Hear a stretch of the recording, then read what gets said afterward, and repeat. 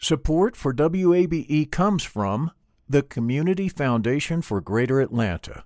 If you love Atlanta, you can invest in the big picture. Learn more at cfgreateratlanta.org. I'm Earlonne Woods. I'm Nigel Poor. We're the hosts and creators of Ear Hustle from PRX's Radiotopia. Ear Hustle is a show about life inside prison, but it's not your typical prison podcast. In this next season, we've got stories about the objects people keep inside their prison cells, about residents in a women's prison who say they want to stay there, and the most beautiful prison garden. Earlonne, I will never forget it. Ear Hustle. Stories about life on the inside, told by those who live it. Find Ear Hustle wherever you get your podcasts.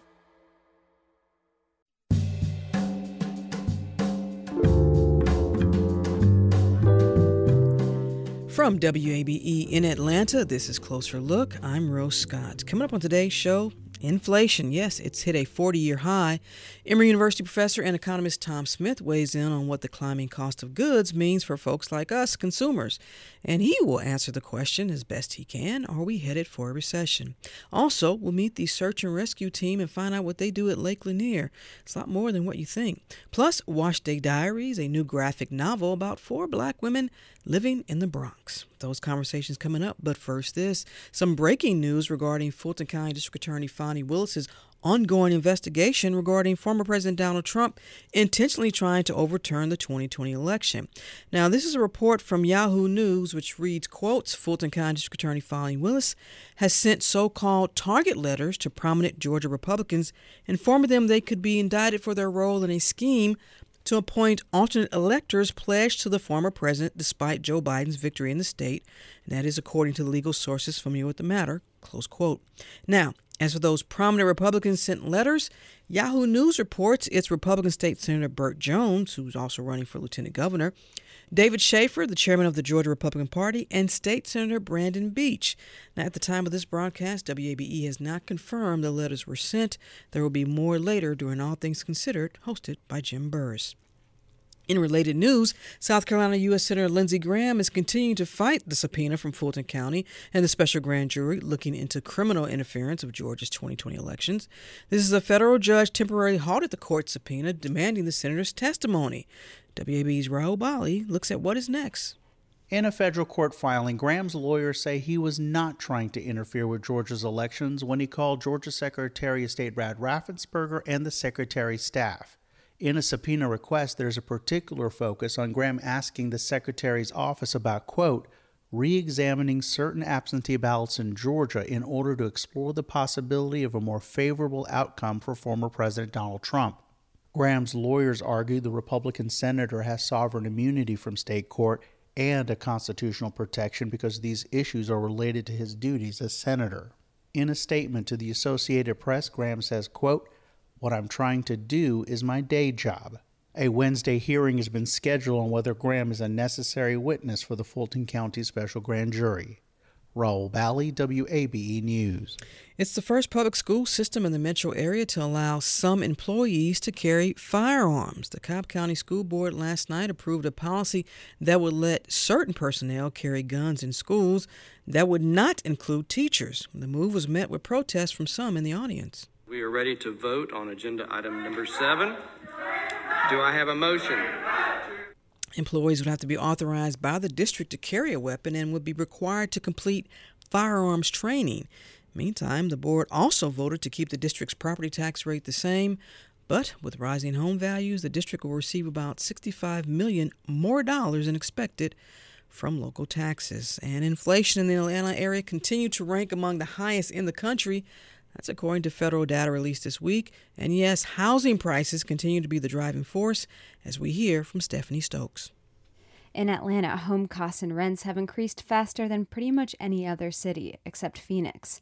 And the U.S. Bureau of Labor Statistics found that was still the case last month. Rents in Atlanta, according to Zillow, have gone up 30% over 2 years. The real estate site now estimates the average rent is close to $2,000. And real estate data shows sales prices haven't slowed. The Georgia Multiple Listing Service put the year-over-year increase at nearly 20% in June, with a median sales price over $400,000. Housing expenses make up a third of the federal cost of living estimates. Stephanie Stokes, WABE News. Well, let's take this conversation a bit further about inflation. Join me now from Emory University professor and economist Tom Smith. Professor Smith, welcome back. Hey, how you doing, Rose? Nice to see you, hear from you. Absolutely. Let's begin here because I want to prove that I've been paying attention all these years to everything you've said in the past. Are you ready, sir? Cool. All right, I'm writing this down. All right, here we go. Gotcha. So when inflation is too high, the Federal Reserve typically raises interest rates, right? That's right. Very good. To slow the economy and bring inflation down, right? That's right. When the party gets going, take away the punch bowl. You got it. Well, the problem, Professor Smith, is who suffers the most? Take it away. Ooh, the people who enjoy the punch, I suppose, right? So, here's what we'll see, and it's probably going to take another month or two for you to see the slowdowns. Mm-hmm. So, the higher interest rates and higher interest rate targets are going to translate into higher mortgage rates, right? And they have actually. Mm-hmm. And so we're actually starting to see a slowdown there. So if you were, let's say, on the cusp thinking about buying a house and starting to apply for mortgages, all of a sudden your mortgage rate went up. And so you're less likely to be able to get into as large of a house as you thought before. So, I mean, primarily, you're the one that's going to suffer from this is if you're thinking about buying a house. But as we just heard in that report from Stephanie Stokes, it appears that housing prices continue to be a driving force, even though, look, I don't know where these folks work. Maybe they got a lot of money. I don't know. But that has not taken a dip enough for folks to feel comfortable and say, you know what, I think I do want to buy. But the prices are just too high, Tom. Yeah, they are really high. I mean, so there's two forces that are working at the same time, and they're working kind of counteractive to each other. One of them is that you still have this lack of people wanting to go back to work, and more employers are saying, fine, work from home, work from wherever you want. That loosening of the an office requirement means that people can now pursue working at home. So they can say, well, I'm going to go find a house that makes sense for me, or I can work out of. Got to move up to Lake Lanier or something, right? I can work from home while looking at the lake all day.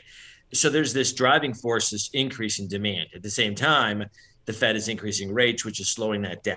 We're not likely to see the Fed's impact for maybe another month. I think they're going to make another move. They're going to increase target rates again.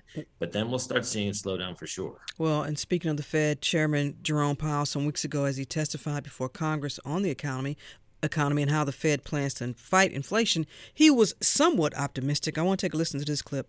Of course, we're not trying to provoke and don't think that we will need to provoke a recession.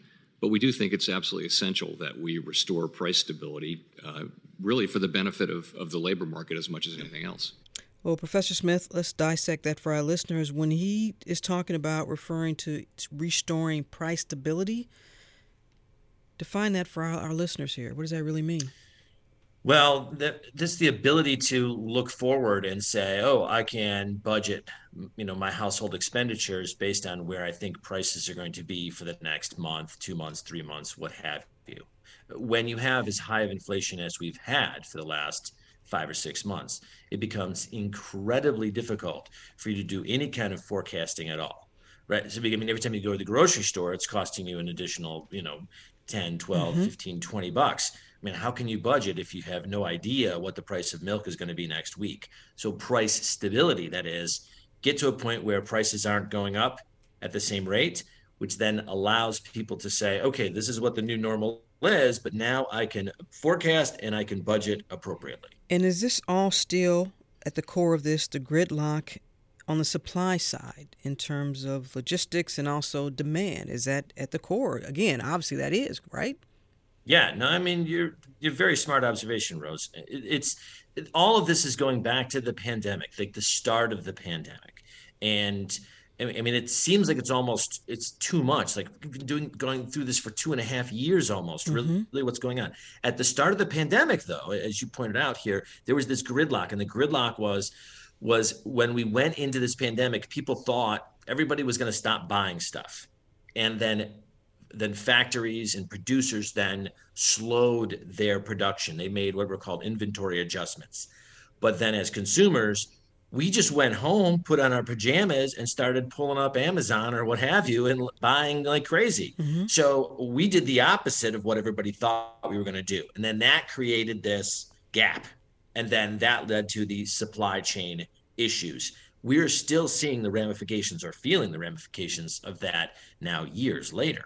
Well, when we started this conversation and I asked you to talk about who suffers the most, now, Congresswoman Maxine Waters, when she questioned Chairman Powell, she focused on consumers taking the brunt of inflation and corporations, as she called it, were, quote, blatantly profiteering. So for someone listening saying, well, okay, Economist Tom Smith, little folks like me and Rose, you know, lowly public radio host here, we're feeling the thrust of this, but corporations are making big profits. Is that simply because they have an excuse? I'm not saying they are, but they have a reason to raise their prices.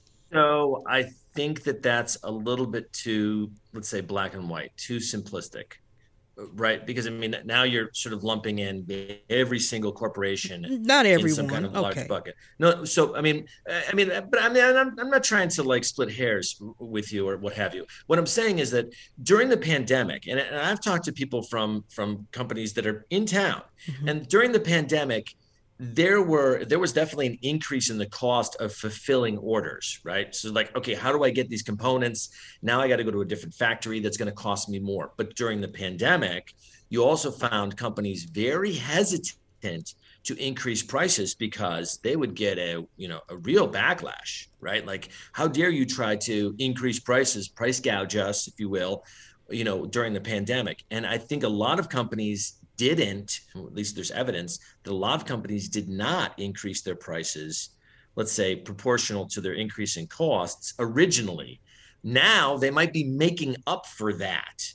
So you say like they might have taken a hit on their costs, and now they're sort of adding a price on top of a price on top of a price, saying like, okay, Q3 in 2020, we took a little bit of a hit. Now we can make it back. Is it fair then, since, and again, we're not picking on all the corporations, obviously that would be wrong, but is it fair to say, for example, some industries like grocery prices, which from what I understand soared over 11%, the highest in 4 decades. I mean, I buy eggs. I love eggs. I know what I used to pay a few months ago for eggs, and I know what I paid last week for eggs. Right. Now, the chicken's not on strike, but I understand about the fuel. I'm keeping it real. I understand about the fuel that's needed to get the eggs. I understand about the material that's needed to make the cartons and all that. Which, do I need to go get my own chickens now? I mean, that's some industries are, they're doing okay. So I think so. Your observation is a good observation, and I think that we also have to think about this in a sort of a common sense and a pragmatic kind of way, right? And say, are there some companies who have increased costs, and the prices that we are paying as consumers is reflective of those increasing costs? Surely there are, right? Are there other companies who are saying, well, you know what, now we've got a situation where we can increase prices a little bit more because consumers are willing to pay for them so that we can add some additional profit on the back of this? Are there companies that are doing that? Most certainly there are, right? I'm sorry, I didn't mean to go. No, go ahead, finish. I was going to say, but which of those companies? I mean, you can, for publicly traded companies, you can pour over their P&Ls and try to figure out, which of the companies are sort of engaging in a little profit taking right now, which companies are just really, paying themselves back from more expensive operations during the brunt of the pandemic. It's difficult to say, just point to any old company and say, how dare you do this? You're profit taking. They might say, oh, we've got really good reasons for doing this. For example, right, a lot of airlines, I mean, prices are going up, but there's a huge shortage of pilots. I heard you talking to somebody from this industry it was yesterday. And I mean, there is a real challenge right now, like getting people to work in those sectors, as your guest was talking about, I think in New York, and air traffic controllers or something. And so so there is a real challenge. And so if an airline says, I can't get pilots, and they have to increase prices because they have to pay their pilots more, That's not profit taking. That's just trying to solve a problem. And what we as a consumer end up doing is paying higher prices. So then, based on what you just told me a moment ago, it could take a month or two before we really start to see maybe the positive end of with the interest rates hike. But we're also going into a part of the year where, folks, holidays are coming up. Kids going back to school. So although Chairman Powell is very optimistic about not heading into a recession, if in these next 2 months, and he also alluded to what you said, we need to see the data as it comes back.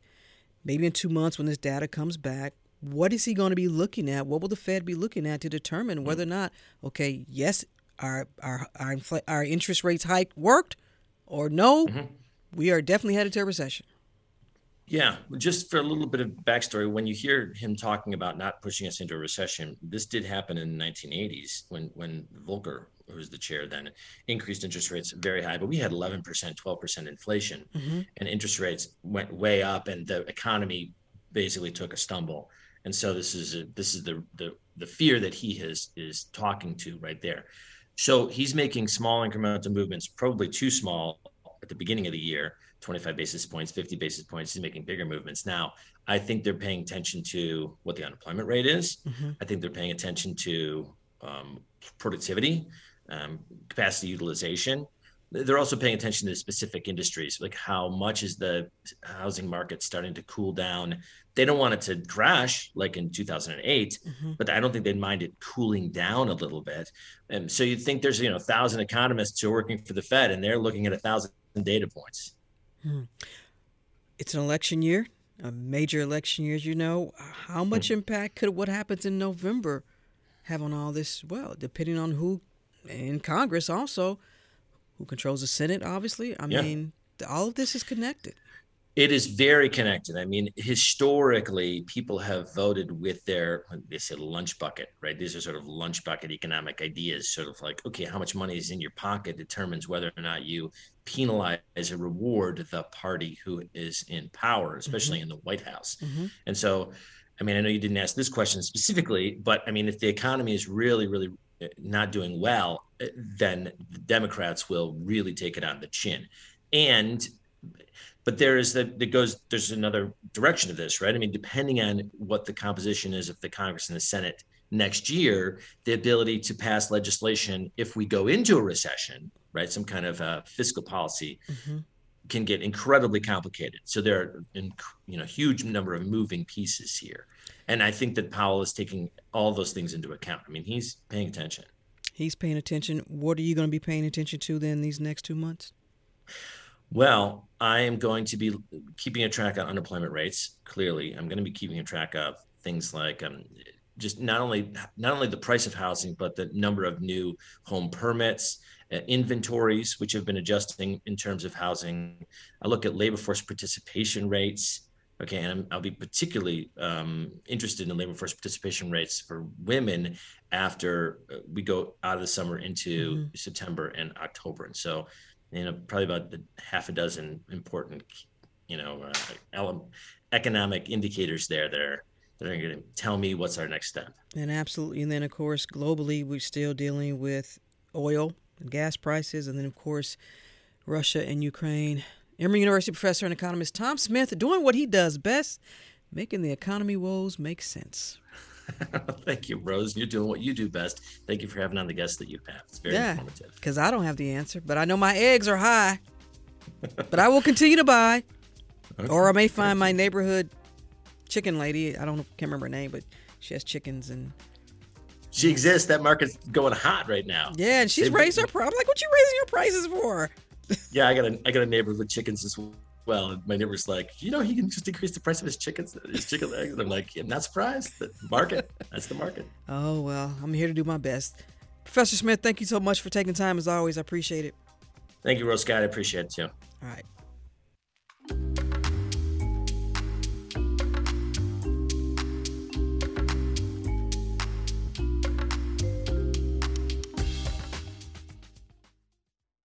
Support for WABE comes from the Community Foundation for Greater Atlanta.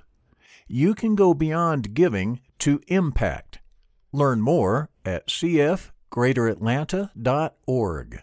The field of mental health counseling is growing rapidly, and Richmont Graduate University can equip you with everything you need as a licensed professional counselor while integrating your faith into your clinical practice. Programs are offered in Atlanta, Chattanooga, and online. Apply today at richmont.edu. That's richmont.edu.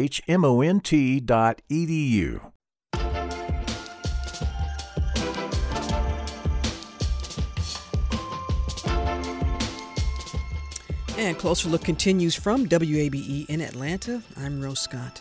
According to the CDC, every year in our nation there are an estimated 3,960 fatal unintentional drownings. That includes boating-related drownings, and that's an average of 11 drowning deaths per day. And we should note that drowning deaths, the rates vary from state to state. Up in Hall County, Georgia, where Lake Lanier is a very popular destination spot, and especially this time of year. And that means it's busy for the Hall County Sheriff's Office Underwater Search and Rescue Unit.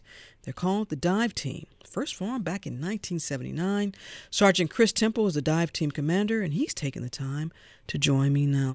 How long have you been diving with Hall County? 22 years for the Sheriff's Office. I've been diving in Lake Lanier. Wow. And how many are on the dive team in total? Oh, it varies from year to year. The average career of a diver is about 5 years in public safety. And generally we have 10. Right now we have 7. You know, often we hear within first responder units, including police to firefighter departments, that sometimes there's a little bit of trouble in attracting and retaining personnel. Do you have that challenge with your dive team? Yes, ma'am.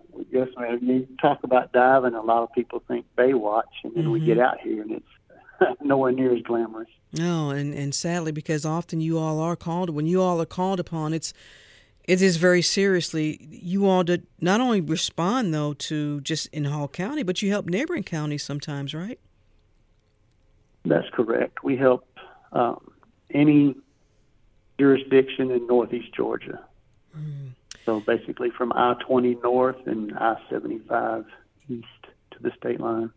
Sergeant, I'm curious, on a daily basis, how often are you all called upon? And I'm assuming it's with boating accidents and drownings. Well, it's seasonal, obviously. In the summer, we can get called out as many as once or twice a week. In the winter, not at all. I've yet to figure out a rhythm. It's erratic from year to year. I can remember one year in particular we responded to 13 drownings in a year in the summer. Wow. And then the next summer it was only 2. So, Sergeant, I want to ask, so far this year, do you know the total number of deaths in Lake Lanier due to either boating accidents or drownings?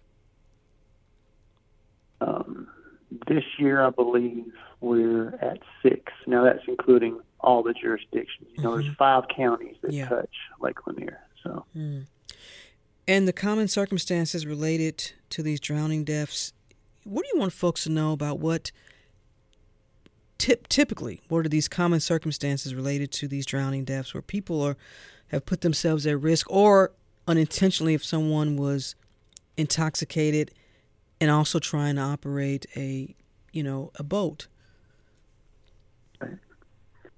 Well, I mean, the biggest thing to keep yourself safe is, the same rules that apply to any body of water. Don't go in the water alone. Avoid drugs and alcohol. Make good decisions. And use your PFDs. If you're a weak swimmer or you have a young child or you have a medical condition, use a PFD. Anytime a vessel is moving, if you're on a boat, have a PFD on. It's just good decisions. Most of it's common sense, but you can always talk to people that are familiar with the lake or whatever agency you're renting a boat from, and they'll be more than happy to give you some good advice. Well, Sergeant, when I hear you say, and you've said it now a couple of times, use common sense, make good decisions. But often, sometimes, if it relates, because folks are out having a good time, you're on a boat, and obviously, you're with friends, you want to have a good time, but making good decisions. Sometimes folks just don't exercise that. I agree, and I don't really know the fix for that, but I would suggest that, just like people talk about DUIs in vehicles. Bring along a designated driver, you know, a mother hen, a guardian, you know, whatever you want to call them. You know, try to find somebody in your party or in your group that's a responsible person that maybe don't partake in alcohol, or you know, a little bit more seasoned, you know, a more adult person, and have them kind of be the lookout for the group. That'd be about the only fix that I could think of for people making poor decisions. You know, have somebody there with their wits about them that can kind of look over everybody. Well, and for years, and you know this more than anyone, when it comes to outreach and campaigns and PSAs and awareness and telling people to, as you've been saying, make good decisions, use common sense. But again, every year and again, you don't want to assume because someone drowned they didn't make a good decision or they wasn't practicing, you know, quote unquote common sense. But when you are speaking with folks, and I imagine your dive team does, you're all a part of the community. What message are you reinforcing to people beyond just this blanket of, hey, make good decisions? Well, you know, without trying to ruin the experience of going to a place of recreation and enjoying your friends and the moment and the environment and the water, you know, it is water, and enjoy it, but enjoy it within reason. And just know that 90, and that's probably being conservative, 90% of the drownings that we respond to involve some types of substance abuse or alcohol. You know, these days everyone has cell phones. The last video that I watched from a friend on a boat, and we use these videos to help locate these drowning victims, but it was a 19-year-old young man with alcohol in his hand, and said he was hot, set the drink down, took one step, and never broke the surface. Right there in front of all his friends. And that was, no question in my mind, alcohol-related drowning accident. And it was easily preventable. And it's a tragedy, honestly. And Sergeant... And I'm certain no one on that boat would forget that. Absolutely. Sergeant, how deep is Lake Lanier? Do you think folks even understand just how deep that lake is? It, right outside the dam is about 140 feet, but there are places all along Lake Lanier, particularly in the main channel of the Chattahoochee River, 100 feet plus. I myself, the deepest dive I've made is 122 feet, looking for a victim of a boating accident out in front of River Forks Park. And the real challenge in Lake Lanier is you can be in 100. One in particular I'm thinking of, right in front of Holiday Marina, 102 feet of water, 102 feet of water, and at 40 feet we were hitting treetops. So that's 60-foot standing trees.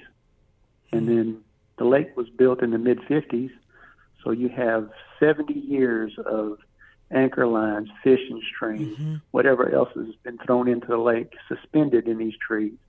They're not structurally sound. And it's very unsafe for divers to operate in an environment like that. So, I mean, there are victims in Lake Lanier that witnessed known drownings, and we just cannot find them. You cannot find them. Wow. There's 27 that I'm aware of. Sergeant, as we wrap up our conversation, what do you want folks to know? You said, you know, you don't want to ruin people's good time on Lake Lanier. We wanted to do this story because we kept reading and hearing about these unintentional drownings, these boating accidents. I wanted to know what a typical day was like for you all. What do you want folks to know? Because I imagine you would love to have a day where you all are not called out at all. Yes, ma'am. That would be the perfect holiday weekend. But just know that Lake Lanier is no more dangerous or safer than any other body of water. I mean, it's a huge lake. It's like 58 square miles, over 38,000 acres. Last estimate, I think it was nearly 13 million visitors a year. So with that size and that volume of people, you're going to have accidents on the lake. It's no more dangerous than any other body of water that I'm familiar with. But come here, enjoy the lake, enjoy your friends, enjoy your family. but just use, again, good judgment and use your PFDs and avoid, drugs and alcohol, and come here and have fun and leave with good memories. Good memories. It's a good way to end this conversation. Sergeant Chris Temple is the dive team commander for the Hall County Sheriff's Department. Sergeant, thank you so much for taking the time and offering important information. Thank you for what you all do. Yes, ma'am. My pleasure.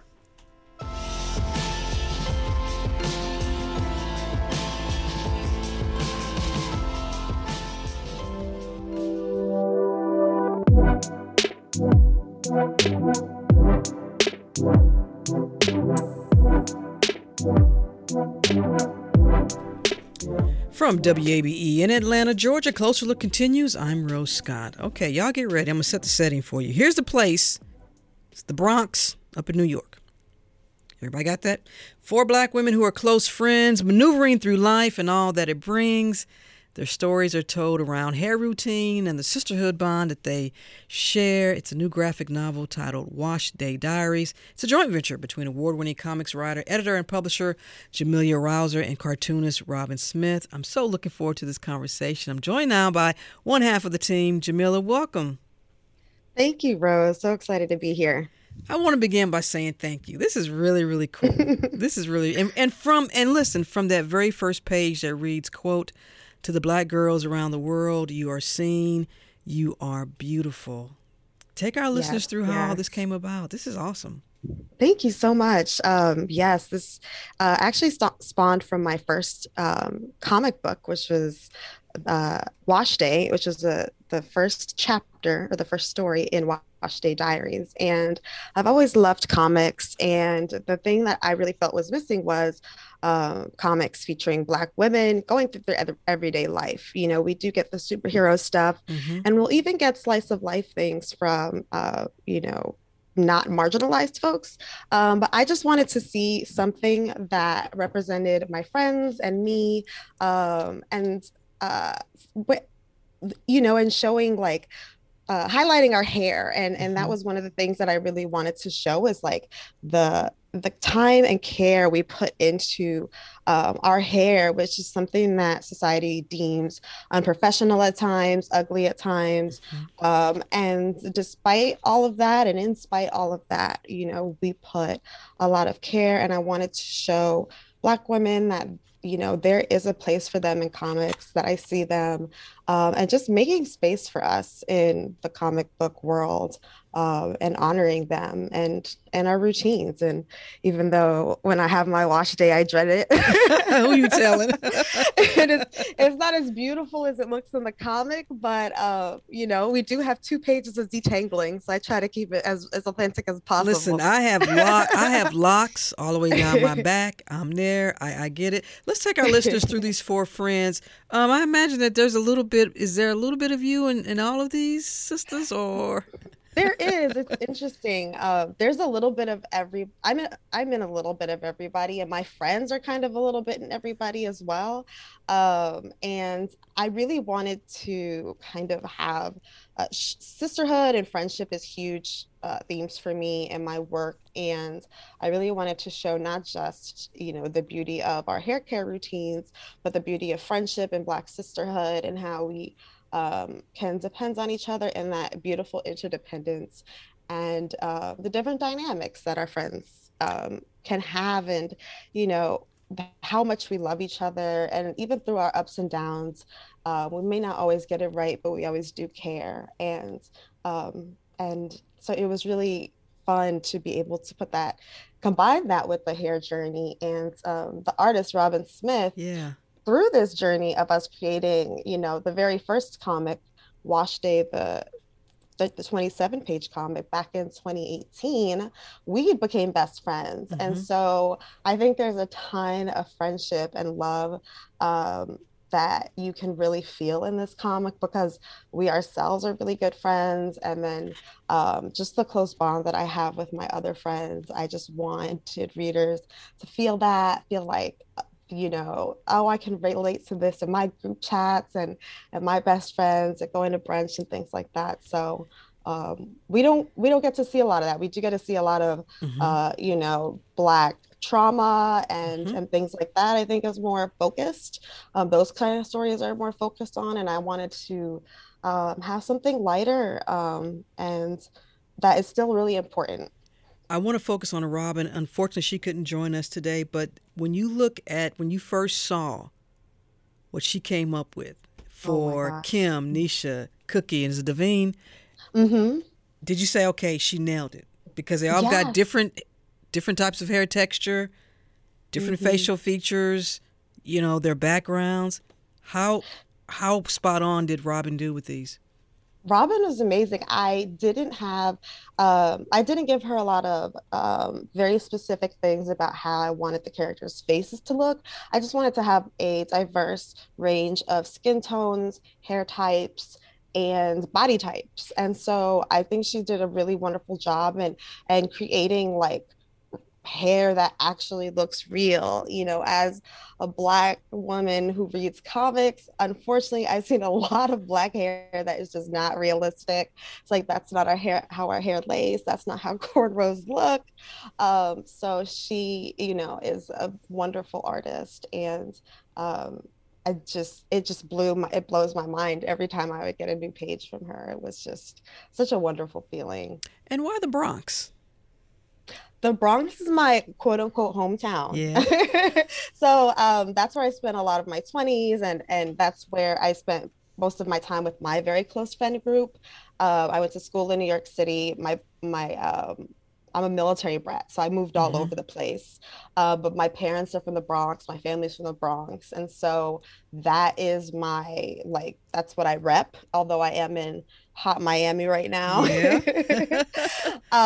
And, Brooklyn gets a lot of shine. But, I think thanks to like Cardi B and stuff, the Bronx gets more, is getting more shine. And so the city is a kind of a character in itself as well. And I wanted to show, the specific stuff that you can get in the Bronx, or the experiences you can get going to the bodega and the different trains, making sure they were very accurate, like the train stations looked exactly like that train station, because I knew New Yorkers would be able to tell, like, that's not how the Castle Hill train looks. Because they will let you know. Oh, they will. They definitely will. And in the world of social media, they'll put you like, that don't look nothing like the Penn Station. They or will, whatever. yes. They will tag me and let me know. Let me ask you this, because your background, you mentioned, and you talked about this in terms of graphic novels and comics, and not seeing a lot that focuses on just Black women, our everyday experiences. I've been reading some reviews, and there was a woman on YouTube that actually she does a hair like routine type, do it yourself. And she also gave a review of the book. Did you see that? I have not. Oh my gosh. That sounds amazing. I need to find that. Yeah, she's got your, I'm like, okay, she's giving y'all a shout out. I love that. How important is a graphic novel like this right now? I think for me, it hits on so many different levels of why it's important. I think it shows that all kinds of Black stories are important, not just the ones that are about, trauma or, the hardships that we go through. They are important as well. But we can also celebrate the love that's in our lives and friendships and things that seem mundane, like washing our hair is actually a really big deal. And I think showing that and highlighting that is important, and it shows people a different way to see Black stories and understand Black stories, and also that it's adult Black women. We do get a lot of comics that are for kids, middle grade, young adult, and this is a little bit a little bit older than YA. These are adult women doing adult women things, and we don't get a lot of that in comics in general, period, let alone Black women. Absolutely. And in fact, you touch upon it when I think it's Devine, when she's trying to get her hair cornrowed, and she's like, look, I can't go to work with my hair natural, not after what happened last time. And she says, I can't deal with this stuff right now. Yes. That's real. That is real. Experiences I've had personally, a lot of a lot of the stuff that happens is based off of personal experience, not a straight up auto bio, but you know, I wanted there to be cursing and mature topics, and there's some, you know, mild nudity because a girl's in the shower washing her hair. So, you know, there are things like that that we don't get in comics, and I want, as a 35-year-old who loves comics, I really want Wash Day Diaries to be, me and Robin, our goal is like, if this is the first comic a Black woman reads, like this, that will make our day, you know, and show them that there are comics out there for them and inspire them to go looking. And because when you walk into, you know, a comic book shop or a Barnes and Nobles, you may not see stuff that features characters that look like you. And if they do, they're, you know, background characters, or they're written by, you know, straight white men, and it just doesn't feel authentic. And so I hope it inspires Black women out there to see that there are comics that can be about them, and to maybe write their own and create their own. And I also see, I can see Wash Day Diaries in animation too. Listen, exactly. I have the same idea. I would love for it to be animation, because that is definitely an area where Black women's stories in adult animation, I don't see that, you know? And so that would be a dream, because I love animation as well. And so if anybody's listening and interested, they can hit us up.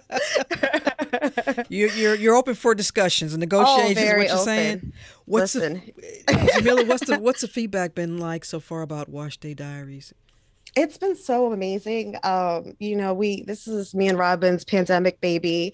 You know, we created it during the pandemic. It was really difficult. And starting to get the reviews, especially from a lot of women who've never read comics before, and how they were like, oh my gosh, like, I didn't know this is what comics could be like, and how relatable it was, and how they were laughing out loud, or, you know, even crying, because it really takes you through all these different emotions. It was very affirming. You know, it felt very affirming that I am on the right path. That even though, you know, me and Robin don't see a lot of the stories that we want to see in comics, you know, that they are, just because they're not there doesn't mean people don't want them. And I think that that's the biggest thing that the reviews have told me, is that people are thirsty for these kind of stories. And if not an animation, and I know we've had this storyline before in terms of television, you know, which has inspired a lot of, you know, Girlfriends, Insecure, absolutely, Living Single, all of that. Yeah. Yes. Exactly. What's next for you? Oh, I have my publishing company, Black USA Press, and so we publish comics that are focused on Black and Brown creators, women and non-binary folks. So I'm working on editing some comics that are coming out in a magazine, and I do have some comics that will be in that magazine. Me and Robin have worked on a couple of projects together, and so there is another one we hope to work on in the future. So we're a duo that you'll definitely see again. What are some tips you want to give to someone who says, you know what, maybe now that I've been listening to Rose talk to Jamila, maybe I'll take a stab at writing? Because, you know, writing for comics and, you know, other types of genre within literary, they're all different. What's that a couple golden nuggets you want folks to know? I've always been told just write, you know?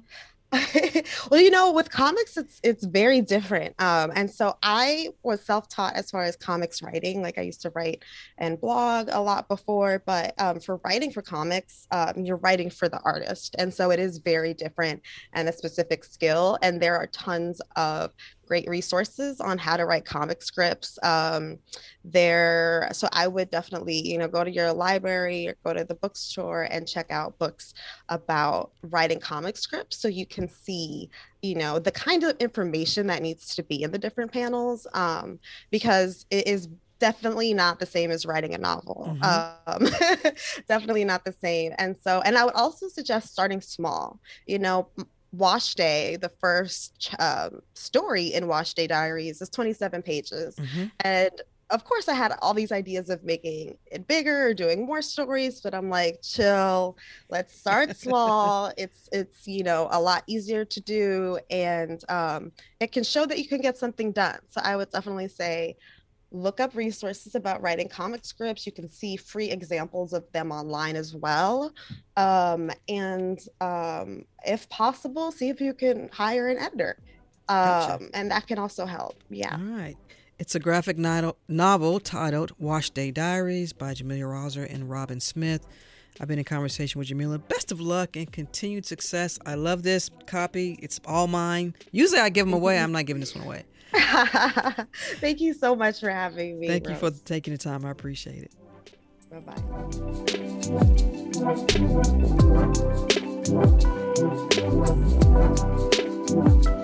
And that's it for this edition of Closer Look. Our producers are Janine Eder, LaShawn Hudson, and Daniel Razel. Our engineer for the day was Shelley Canavy. A reminder to let us know your thoughts on today's program or any other. Just send me an email, rose@wabe.org. And of course, if you missed any of today's program, it's online, as always, wab.org/Closer Look. You can catch Closer Look weeknights at 7 p.m. as well as in our podcast, so subscribe wherever you like. And stay tuned to 90.1 WABE Atlanta. I'm Rose Scott.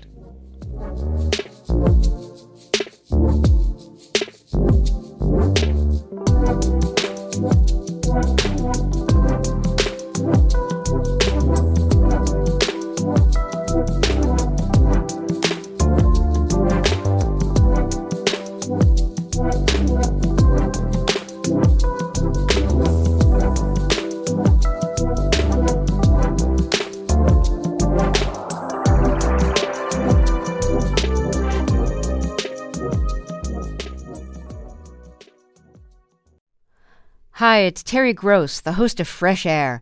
We bring you in-depth, long-form interviews with actors, directors, musicians, authors, journalists, and more. Listen to our Peabody Award-winning Fresh Air podcast from WHYY and NPR. Local, state, national politics. WABE and NPR have the coverage you need. I'm Jim Burris, host of WABE's All Things Considered. Whether it's on the air at 90.1, streaming online, or connecting through our mobile app, WABE keeps you on top of election 2024 in what's sure to be a pivotal year in politics. And for candidates and ballot information, visit our election hub at wabe.org/election 2024.